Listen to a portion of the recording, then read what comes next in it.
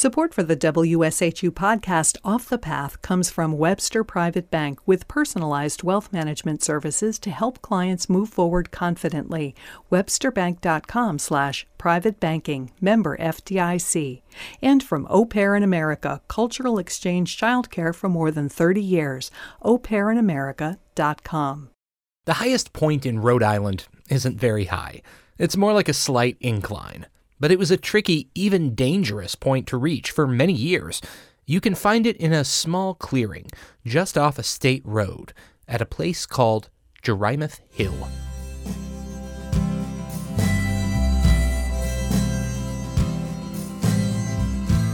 This is Off the Path from WSHU Public Radio. I'm Davis Donovan. I seek out places that tell a story on the road from New York to Boston. I put on my hiking shoes and set out to climb the highest point in Rhode Island, Jerimuth Hill. It's a little more than half a mile from the Connecticut border. I meet up with a guy named Stony Burke at the trailhead. How you doing? Good, hi. It's hard to see it from the road until he points to a tiny sign on a tree. Yeah, this is Jerimuth Hill, elevation of 812 feet. It's the highest point in Rhode Island. Mick Dunn pulls up behind us. These two are veteran high pointers. People who try to reach the high point in every state. They're only missing one, Denali in Alaska. They both tried and failed due to weather and high-altitude sickness. It takes us less than 5 minutes to climb Jerimuth Hill from the road. This is the high point of Rhode Island right here. You made it all the way. For a long time, this high point was more of a challenge than Denali because of a major obstacle to get to it. A man named Henry Richardson. Richardson owned the land that got you to Jerimuth Hill, and he didn't like trespassers. If Richardson hurt anybody back here, he'd come and chase them off. The actual high point was owned by Brown University.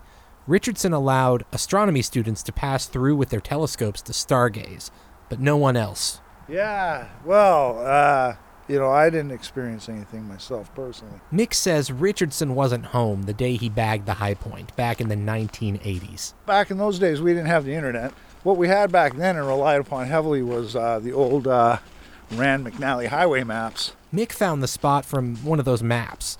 He walked around until he found the highest point in the area. He didn't know how dangerous the property was. It was only much later he heard the stories about Richardson. He had a dog or two that he would, use threateningly to get people to leave. He had a gun that he would at least brandish in the air. You know, how those stories kind of get exaggerated over time. Maybe that's the case. Maybe not. Maybe he did. The High Pointers Club newsletter even warned the members to avoid the area entirely. It stood alone as the only high point that you didn't actually have to go to get credit for. The club got the state to put up a sign by the road that said the high point was nearby. They told their members, if you want to just stand by the sign and take your picture, we'll count that as a high point for you. Of course, being purists that most of us are, that's never good enough. They actually want to stand on the rock. Eventually, the High Pointers worked out a kind of compromise with Henry Richardson. He allowed them to use his trail on special occasions. Stoney says those occasions always turned into big gatherings, sort of like High Pointer reunions. Richardson left during those times. He just didn't want to be around. Just tried to be as nice as we could. We always made sure the place was clean when we left at the end of the day. We used to leave a bottle of wine sometimes at the door. Richardson died in 2001, and a new family bought the property. But the following year, another neighbor spotted some people high-pointing on his property. He held them at gunpoint and called the police. It made national news. Then Governor Lincoln Chafee stepped in. He was concerned that Rhode Island was just getting bad publicity and bad press over the high point itself, because he knew of the trespassing issues and everything else that had gone on. So the state bought the old Richardson place. Brown University sold its land to the state too, and now Rhode Island's highest point of 812 feet is open to anyone. And that makes high pointers like Mick Dunn very happy. It's been a lot more peaceful since then. I wanted to get Henry Richardson's side of the story. I spoke with his partner, Ed Bouchard, who also lived in the house. Ed didn't want to be recorded. He said a lot of the stories about Richardson are wrong or exaggerated. For example, they never owned guns. But they both chased people off the property. He said trespassers crept around the house at night and peered in the windows, sometimes more than a dozen at a time.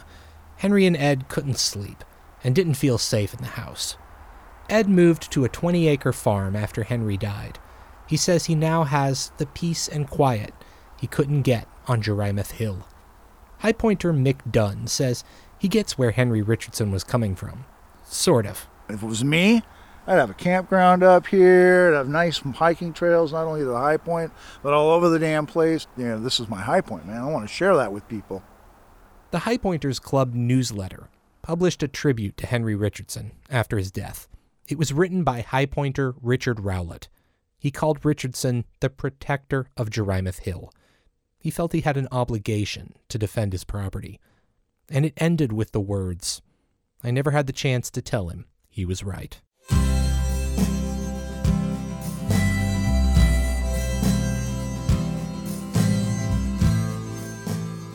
This is Off the Path from WSHU Public Radio. I'm Davis Donovan. I'm on the lookout for wild and little-known stories from New York to Boston.